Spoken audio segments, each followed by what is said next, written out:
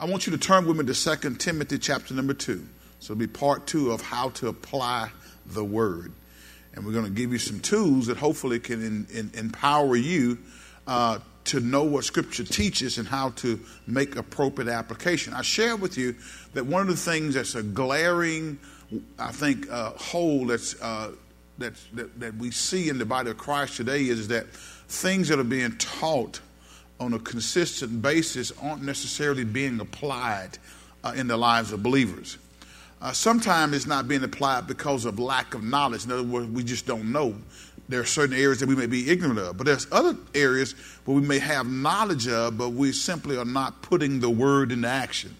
So my goal as the pastor of this church is to give each member the tools in concert with the Holy Spirit's revelation knowledge, give me the tools to be able to take a passage of Scripture and be able to exegete it. In other words, be able to understand what's happening and then be able to get those principles that apply to our lives today so that we can have a plan for putting that word into action, okay? So if you will, look at 2 Timothy chapter number 2, and we'll start reading. I tell you what, let's back up to verse number 14, and we'll work our way down. 2 Timothy chapter 2. Who's writing this? Paul. Who's he writing it to? Timothy, okay? His young son in the ministry, his pastoring son by the name of Timothy. Timothy was pastoring, and Paul writes this letter to encourage Timothy in his role as the pastor of the church. And so as we get into here, he says in verse number 14, remind everyone about these things and command them in God's presence to stop fighting over words, okay? He says, such arguments are useless and they can ruin those who hear them. Let's read that again. Verse 14, read it out loud with me on purpose. It says what? Remind everyone about these things and command them in God's presence to stop fighting over words. Such arguments are useless and they can ruin those who hear them. Work hard so you can present yourself to God and receive his approval. Be a good worker, one who does not need to be ashamed and who does what? Correctly explains the word of truth. Be a good worker, one who does not need to be ashamed and who correctly explains or rightly divides the word of truth. Okay? So as a born-again believer, I need to make sure that as I come to the Holy Scripture, as I come to the text that I'm happen to be reading or studying, I need to get to the point where first and foremost, I make sure I'm rightly dividing it, because proper biblical application cannot take place if we don't have understanding about what we even studying. Right? Is that correct? So Paul is telling Timothy right here, he says, be a good worker, one who does not need to be ashamed and who correctly explains the word of truth. Verse 16, for good measure, says, avoid worthless, foolish talk that only leads to more godless behavior. This kind of talk spreads like cancer, as in the case of Hymenaeus and Philetus. I told y'all on Sunday, bad news and crazy news spreads real fast, doesn't it? So Paul is warning Timothy to avoid worthless talk, argument over, trivial, obscure doctrines that people want to have a philosophical debate about. He says, avoid that worthless, foolish talk that only leads to more godless behavior. This kind of talk spreads like cancer. He says, as in the case of Hymenaeus and Philetus, they have left the path of truth, claiming that the resurrection of the dead has already occurred. In this way, they have turned some people away from the faith. But God's truth stands firm like a foundation stone with this inscription: the Lord knows those who are his, and all who belong to the Lord must turn away from evil. Okay? So what he says is there's some people there, Hymenaeus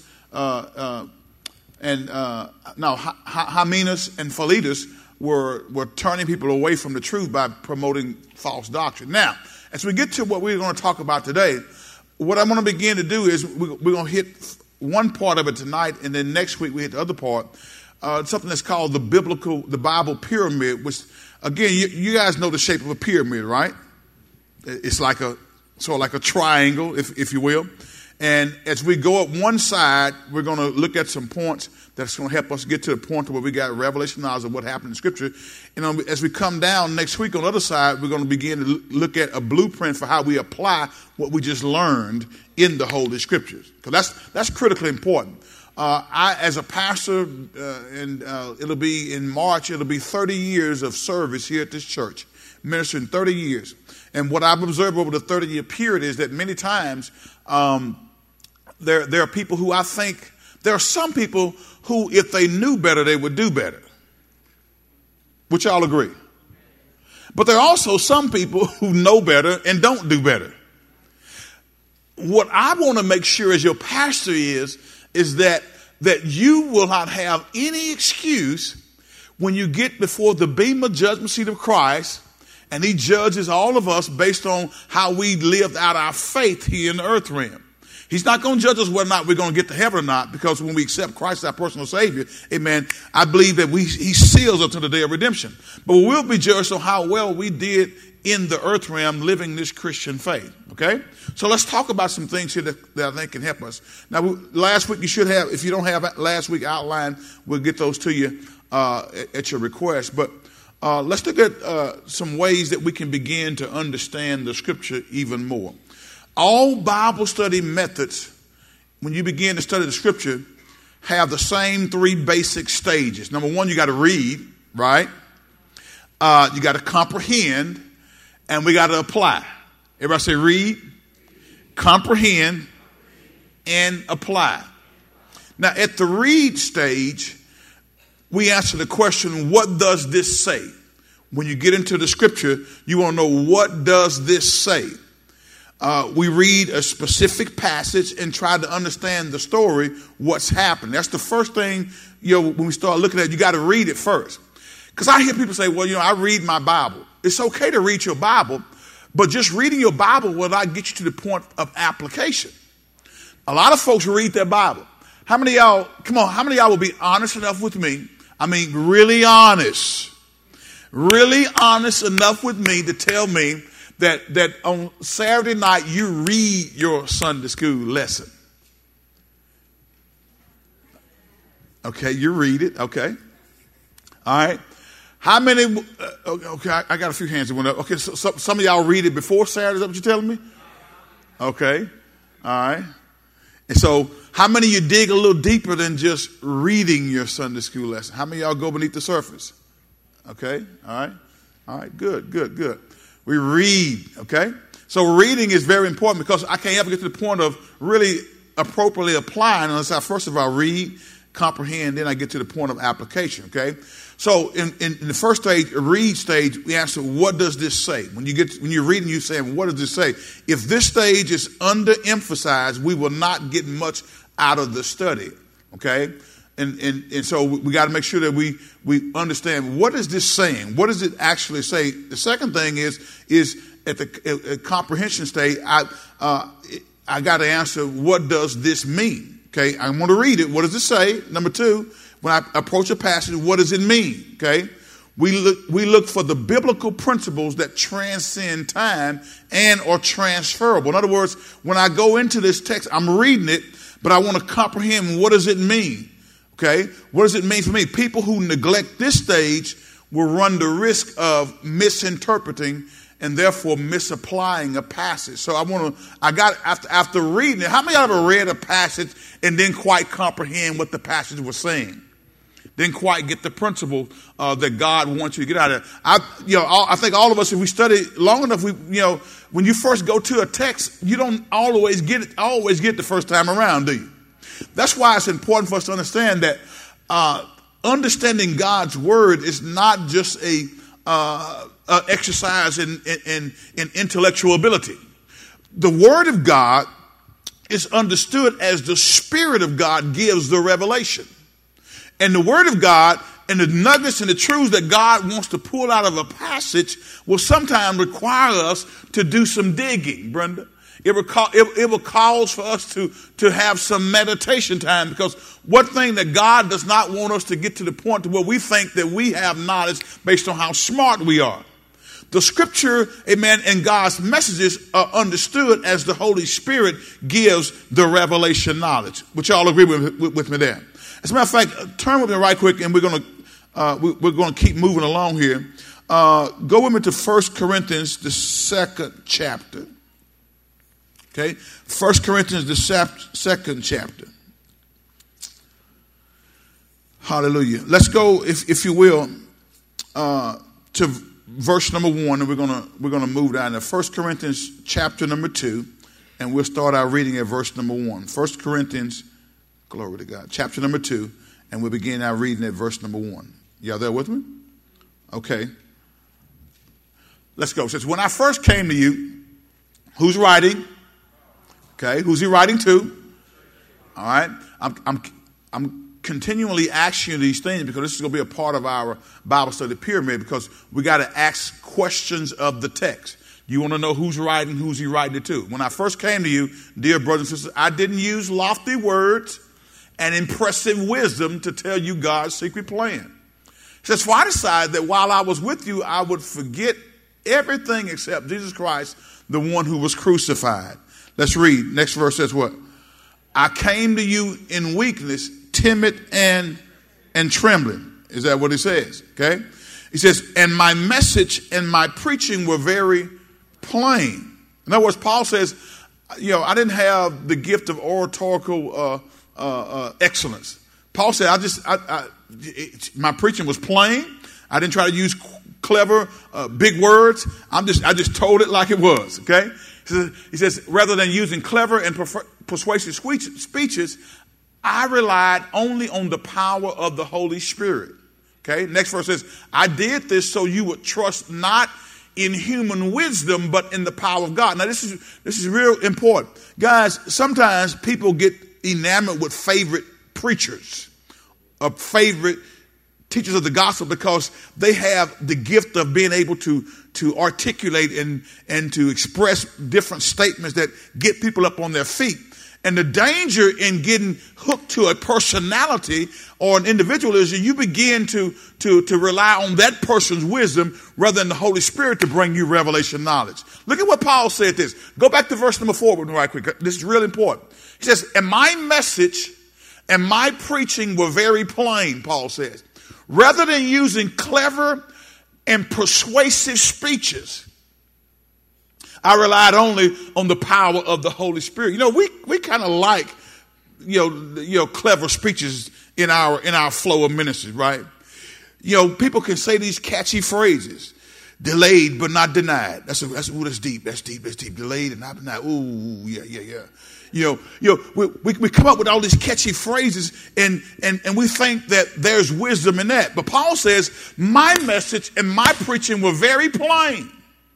Paul says, rather than using clever and persuasive speeches, I relied only on the power of the Holy Spirit. Why? Verse 5, watch this.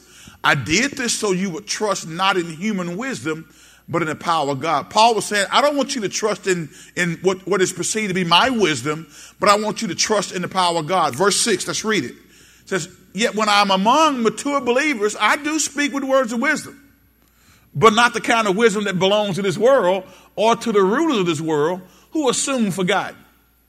Watch this. Paul says the rulers of this world and the wisdom of this world is soon forgotten. Guys, I said it before and I'll say it again. Don't think too highly of yourself, because one day you're going to leave this earth. And when you leave this earth, when you leave that place of employment, when you leave wherever you're from, people will soon move on. Here's what Paul says. I do speak words of wisdom, but not the kind of wisdom that belongs to this world or to the rulers of this world who are soon forgotten. I don't care how important you think you are, somebody else is going to come along behind you. And I don't care how much people tell you they're going to miss you and they can't go on without you. Die and see. I promise you they will. And I know they may halfway mean that when they say that, but we're just tools and instruments that God uses. I don't think of myself so highly that if I die tomorrow, the EBC won't continue to go on. Because it's not about me. It's about him. And that's what Paul is saying. Paul says, he says, but not the kind of wisdom that belongs to this world or to the rulers of this world who are soon forgotten. No, the wisdom we speak of is the mystery of God. His plan that was previously hidden, even though he made it for our ultimate glory before the world began. Watch this. But the rulers of this world have not understood it. Have not understood. What is it? Let's back up the verse. It says, no, the wisdom we speak of is the mystery of God. His plan that was previously hidden, even though he made it for our ultimate glory before the world began. But the rulers of this world have not understood. They didn't understand the wisdom of God, okay? If they had, they would not have what? They would not have crucified our glorious Lord. Had the rulers of this world understood the wisdom of God and what God was doing through the crucifixion of his son on the cross of Calvary, they never would have crucified Jesus. Because had they understood, Melinda, by crucifying Jesus, that you and I would be sitting here saved today, they never would have done that. Satan would not have done that because Satan thought that crucifying Jesus was getting rid of him. But he didn't realize that Jesus came to die, for he laid down his life. No man could take it. He laid it down so that you and I could have a personal relationship with the Savior. But the rulers of this world have not understood it. If they had, they would not have crucified our glorious Lord. Verse 9, let's read. Come on, let's go. It says, that is what the scriptures mean when they say, no eye has seen, no ear has heard, and no mind has imagined what God has prepared for those who what? For those who love him. Keep reading. It says what? But it was to us that God revealed these things by his Spirit. But it was to us. Who is us? Paul is writing to the church at Corinth. He's writing to born-again believers. He says, but it was to us that God revealed these things by his Spirit. For his Spirit searches out everything and shows us God's deep secrets. So, okay, his Spirit searches out everything and shows us God's deep secrets. So when we get into the Word of God, understand this. There are some deep secrets here that cannot be understood just by mental intellect. It is the Holy Spirit that imparts wisdom to us. Okay, so don't get enamored with a person who can speak real good and get everybody up on their feet. That's good. And sometimes they can speak so well, it don't even have to be any anointing on it. It just sounds good. You want to rely on the Holy Spirit to give you and to show you God's deep secrets, not your mental intellect. But at the same time, when you go to study the Word of God, there is a way to dig into the Scripture so that we can get comprehension, so we can have proper application. Because we're talking about how to apply God's Word. Is that correct? Amen? We're talking about how to apply God's Word. And that's what we want to get to the point in our life to be able to apply. Look at verse number 11 right quick. 11 and 12. It says what? No one can know a person's thoughts except that person's own spirit. Would y'all agree with that? Let's read that again. No one can know a person's thoughts except that person's what? How many of y'all are married to people who think they can read your mind sometimes? Anybody in the house? Huh? No one. Y'all didn't raise your hands on that. How many of y'all think you know what your spouse is going to say before your spouse ever says what they're going to say? And sometimes and you jump in before they even finish saying what they're saying, thinking you know what they're saying, but you may not know what they're saying, even though you think you know what they're saying. Did y'all follow that? All right. I wasn't saying a whole bunch of anything except that you don't know what's really on the inside. See, sometimes you can hear that kind of stuff. You're like, ooh, that was deep. I ain't really say nothing. All I was doing was just letting you know that no one can know a person's thoughts except that person's own spirit. And no one can know God's thoughts except what? God's own spirit. No one can know God's thoughts except God's own spirit. I've said this countless numbers of times, is that sometimes we don't know where people really are until they open their mouth and tell us where they really are. You think they're going along. You think they got it. You think that it's embedded in them. You think they've hid in their hearts. But then when you get to talk to them, you begin to understand that they don't really grasp what God's word is saying. Out of the abundance of the heart, the mouth does what? Speak. And the mouth speaking will tell you what's in that person's heart. Watch this. Look at verse number 12. And we have received God's Spirit, not the world's spirit, so that we can know the wonderful things God has freely given us. So God gives us His Spirit. He fills us with the Spirit, and His Holy Spirit will give us revelation knowledge. So get back to our outline right quick. So, again, 3 basic stages: read, comprehend, and apply. Okay? At the apply stage, we answer, what should I do? Okay? We personalize the truths and think about how to live them out. Now, neglecting this stage leads to false beliefs with insights from the Bible study making little or no difference in a person's life. Okay? Whenever we get to this, if we neglect this what should I do stage, then really the whole point of coming here becomes null and void. Okay? If any of these stages is missing, we will not fully understand and obey what the Bible teaches.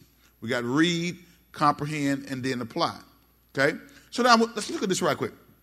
All right. So as we get into the outline, when we study a passage in the Scripture, we begin in a historical, real-life situation where God was working with and speaking to specific human beings. Is that correct? Okay? Now, just like this. When I go to 1 Corinthians, the third chapter right quick. 1 Corinthians chapter number 3, real quick. We begin in a historical, real-life situation where God was working with and speaking to specific human beings. Now, we understand and we know that men wrote as the Holy Spirit gave the inspiration. Is that correct? And now we have the canonization of Scriptures, where those letters that God wanted included in the Bible have been sealed together to give us His holy word. Now, when we look at 1 Corinthians, the 3rd chapter, look at verse number 1 right quick, and let's just do just a little brief exercise, right? All right, dear brothers and sisters, when I was with you, I couldn't talk to you as I would to spiritual people. I had to talk as though you belonged to this world, or as though you were infants in the Christian life. Paul says, there's some stuff I want to tell you, but I can't tell you because you still like babies. How many of y'all grew up in an age where it was said, stay out of grown people's business? If grown people were talking, you as a child couldn't just run up in there and interrupt the conversation. Anybody remember that? All right, now watch this. So when we look at this, if I first read this, the first thing, even before I get to this 3rd chapter, when I come to the text, the first thing I want to know is who's writing it. Okay? I need to know that. And then what is he saying right here? Because I'm reading this, and Deborah succinctly gave us a synopsis of what he was saying. He says, I can't talk to you the way I want to talk to you because you're acting like babies, right? So I need to know that if I'm going to ever get to the point to figure out what the Scripture is trying to get me to apply in my life, okay? Is everybody still with me? All right, so let's go to the next verse right quick. It says, I had to feed you with milk, not with solid food, because you weren't ready for anything stronger, and you still are not ready, okay? You still are not ready. Now, as we get down through here, I said the 3 basic things that has to take place when we climb in this pyramid of Bible study: reading, comprehending, and applying. But when you think about that, those are some pretty big steps. And whenever you get ready to get to the point where you're trying to understand the application stage, sometimes when you got a big job to do, you have to break it down into smaller parts. Is that correct? And if there's a big event, you got to take it and break it down so that you can get little steps accomplished. How many of y'all know that? Okay, how many of y'all had a wedding, a church wedding? You had a church wedding. All right. When you first decided you're going to get married, everybody's going, yoo-hoo, yay, wonderful, good, awesome. Oh, we're so happy. Grandbabies are coming and all that kind of good stuff, right? All right. But if you're going to put that wedding together, how many of y'all know that's a daunting task? Is that correct? And what most people will do is they will get someone to help coordinate the wedding. Is that right? Because you got all kinds of things that go into it. and thank God for good weddings and big weddings and that type of thing. But there's a lot that goes into it. So in order to make it go off right, you got to break it up in parts. You got to take it one step at a time, right? Reserving the place you're going to have that and on down the line, doing all the different things that help bring that thing together.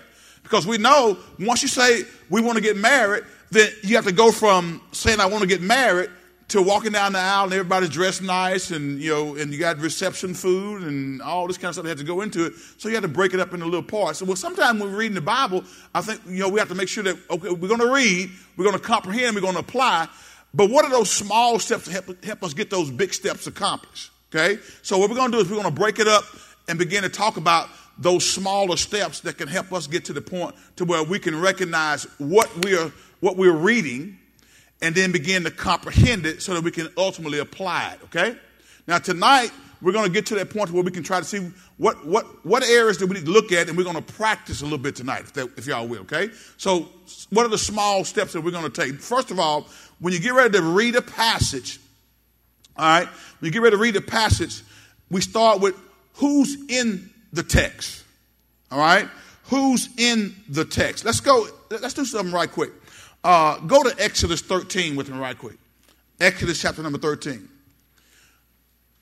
One of the reasons why people is the first step is because it's usually easy to identify the people in a passage, right?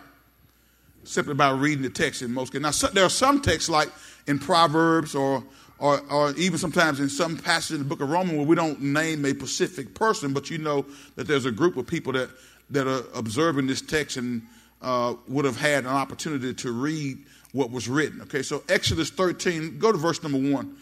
Exodus chapter number 13.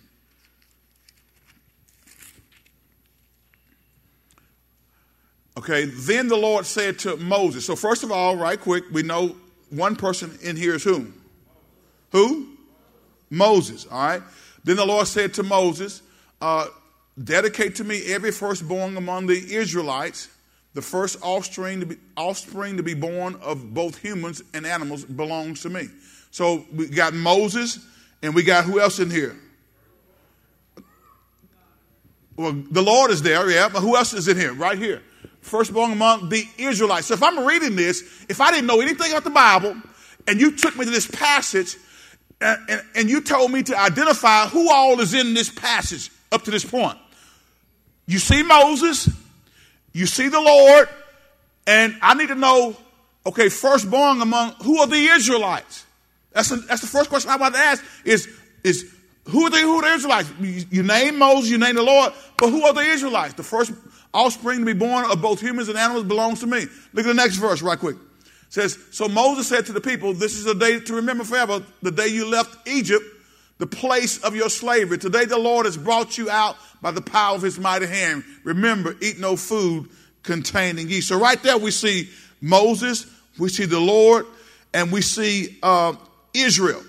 Okay? We also see the Israelites, we also know that they left Egypt. If they left Egypt, there were some people in Egypt, so we know some Egyptians were involved, right? So when I started reading a passage, when I try to discover what people are in the text, I got to go through and begin to ask questions of the text, okay? Y'all with me? The key characters are Moses, the nation of Israel. And if you go and read on down, you read about Pharaoh. You'll also mention later on in this chapter is the Canaanites, the Hittites, the Amorites, the Hivites, the Jebusites, Joseph, and Israel's sons. So, and then of course God is involved. So as you go through the chapter, you begin to pick out everybody who's involved. Who are the people in the text? That's the first step that we want to get to. Go with me to Acts, the 3rd chapter right quick. Acts chapter number 3, starting at verse number 1. When we get ready to study the Bible, we should identify the people and learn something about them. Okay? Learn something about them. Acts chapter 3, verse number 1 says, all right, let's go through. Peter and John went to the temple one afternoon to take part in the 3 o'clock prayer service. Okay, we got two people right there, Peter and John. If I didn't know anything about the Bible, the first thing I want to know is, who is Peter and John? What were their roles? Okay, got to ask that. Well, how do I find that? Well, through Scripture, but also there are study helps that can help us to understand even some of the cultural nuances that were in this time that the scripture was written that we wouldn't have any idea about because we're living here in the year 2019. So I need to make sure I get me some study helps to make sure I understand any of those cultural nuances. But we're starting out by identifying people here. The text says Peter and John went to the temple one afternoon to take part in 3 o'clock prayer service. Verse number 2, let's read. As they approached the temple, a man lame from birth was being carried in. So now I got another person here. I got Peter and John, but I also have a lame man who was lame from birth, right? He was born that way. Each day he was put beside the temple gate, the one called the Beautiful Gate, so he could beg from the people going into the temple. Look at the next verse. Let's read. When he saw Peter and John about to enter, he asked them for some money. Verse number 4 says, Peter and John looked at him intently, and Peter said, look at us. The lame man looked at them eagerly, expecting some money. All right. Next verse says, but Peter says, I don't have any silver gold for you, but I'll give you what I have. In the name of Jesus Christ of Nazareth, get up and walk. Now we know, again, we see here Peter and John. We see the lame man. But how'd the lame man get there? Somebody carried him and brought him there to the gate. Now, if they carried him and brought him to the gate, those are some people too we want to try to get some understanding about. So those people who carried him were people in the text. So you see what we got to do every time we get ready to get to the scripture. If we're going to start with who is in the text, name the people, okay? In addition to identifying the people in the passage, it's important to identify with the people, okay? And that'll help us with both interpretation and application, okay? In fact, at every step as we go up this pyramid, we should ask identification question, okay? We got Peter and John, and we got the people who brought the lame man, and we got the lame man. What was their situation? What were their circumstances? How can I begin to dig and find out what was going on at that particular point in time? What was the culture? Was this a common thing for people who were lame to be brought to this gate? Obviously, if you study it, you're going to find out that was a very common practice.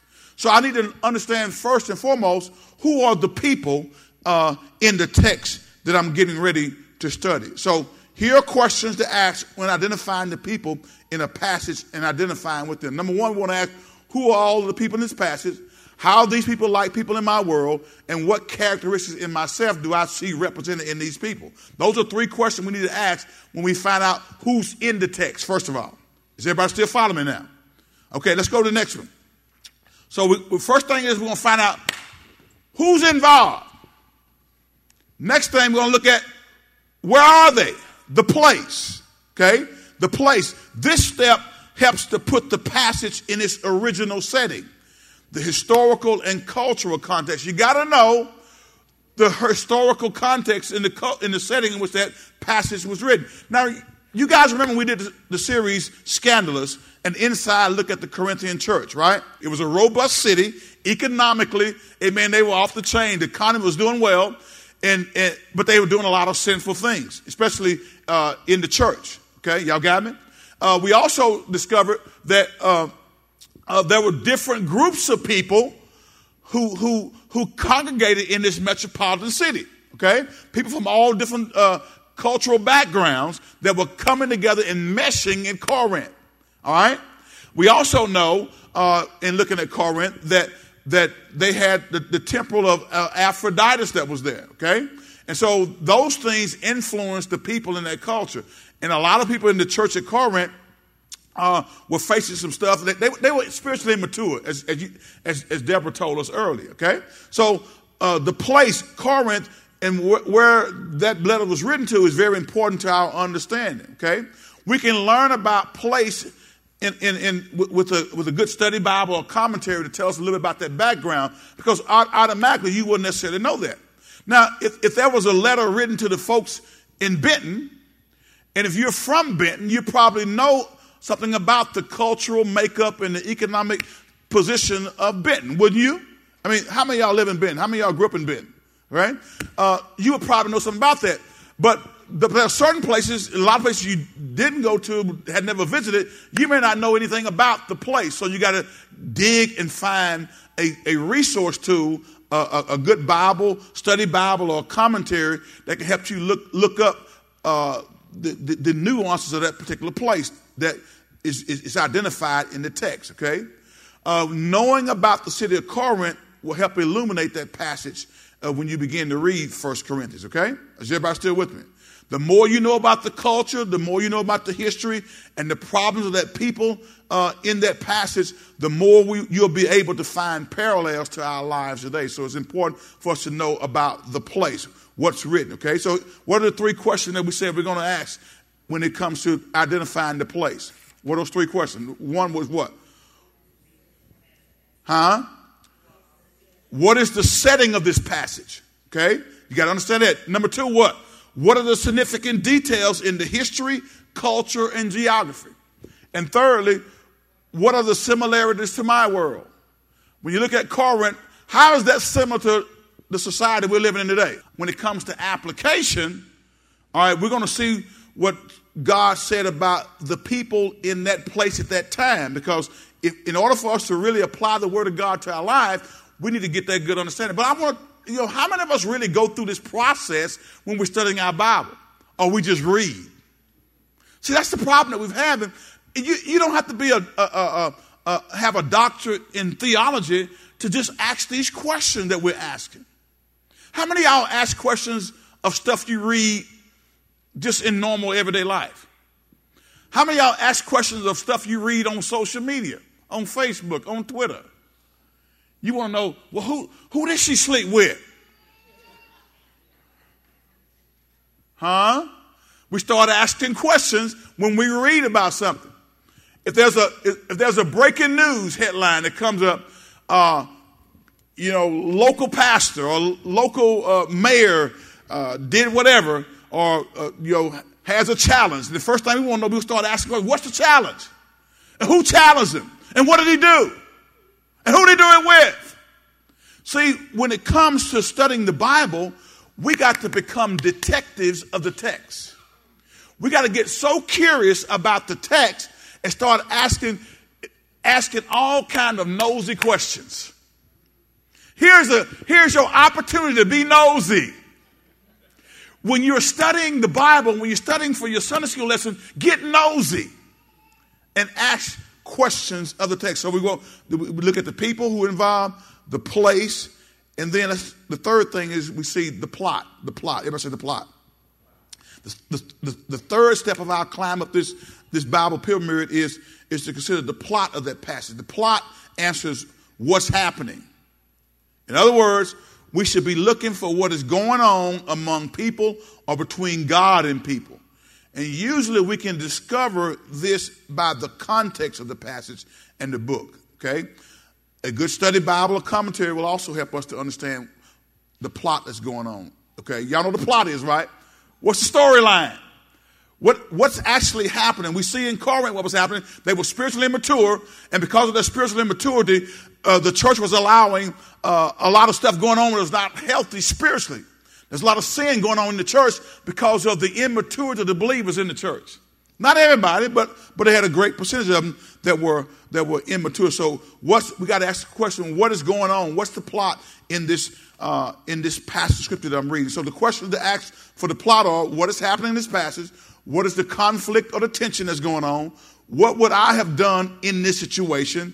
And how is this similar to what is happening in my life or in the world today? Those are the kind of questions we got to begin to ask, okay? You everybody with me? All right, so we got people, we got what? Place, and we got what? We got what? Plot, okay?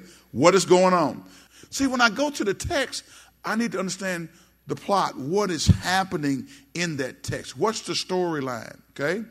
And so this gets me to a level where I can comprehend what is being said. So so as it relates to the plot, what four questions we're going to ask ourselves?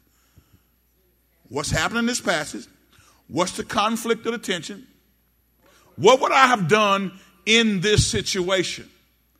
And how is this similar to what is happening in my life or in the world today? Okay, I got to ask those questions.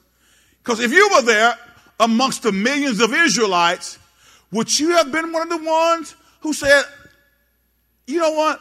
I know y'all talking a lot of noise about we grasshopper, but you know what? God promised me, so I'm going over there. Would you have been one of those ones, or would you have followed the 10 leaders, amen, who were the majority, who said we can't take it? All right? So we've got to start asking ourselves these questions. So how is this similar to what is happening in my life or in the world today? Okay? So the fourth thing, the point. Everybody say the point. Before we can determine what something in the Bible means for us today, we must first ascertain the meaning for the original audience. Okay? The events recorded in the Bible happened to real people at specific times in history. Real audiences heard the parables, and real churches received the epistles from Paul and from others.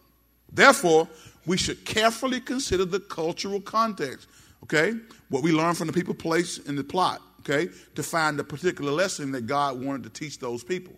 In effect, the point was the application for the original audience. What was the application for the original audience as it relates to what God told the children of Israel, okay? So to determine the point, we can ask, what was the intended message for the original audience?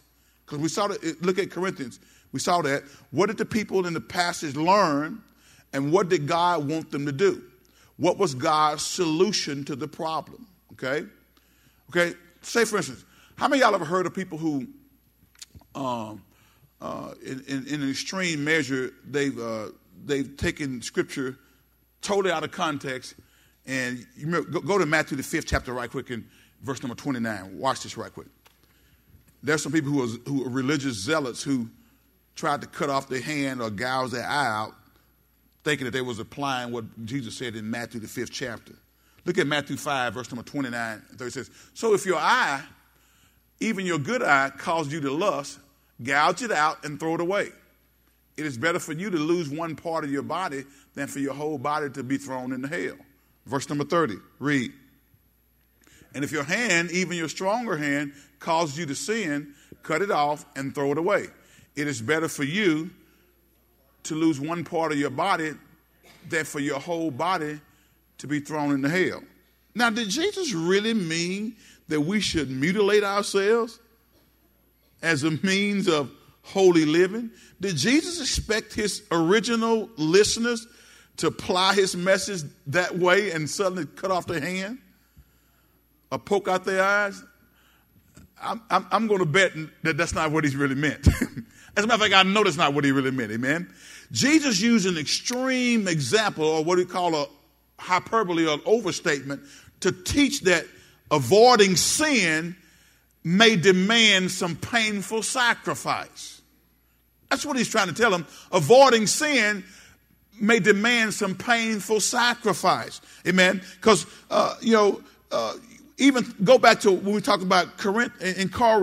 Okay. For example, in 1 Corinthians, the 8th chapter, verse number 13, which says, therefore, if what I eat causes my brother to fall into sin, I will never eat meat again so that I will not cause him to fall. Do you think Paul was telling us to be vegetarians? Huh? Now, there's some people who take that to be extreme, say, I don't eat any meat because if eating meat causes my brother to stumble and fall, I ain't going to ever eat meat again. What Paul was dealing with there was, he was saying, as mature believers, we know we can eat meat that's been offered unto idols. Y'all know this story. We know the background.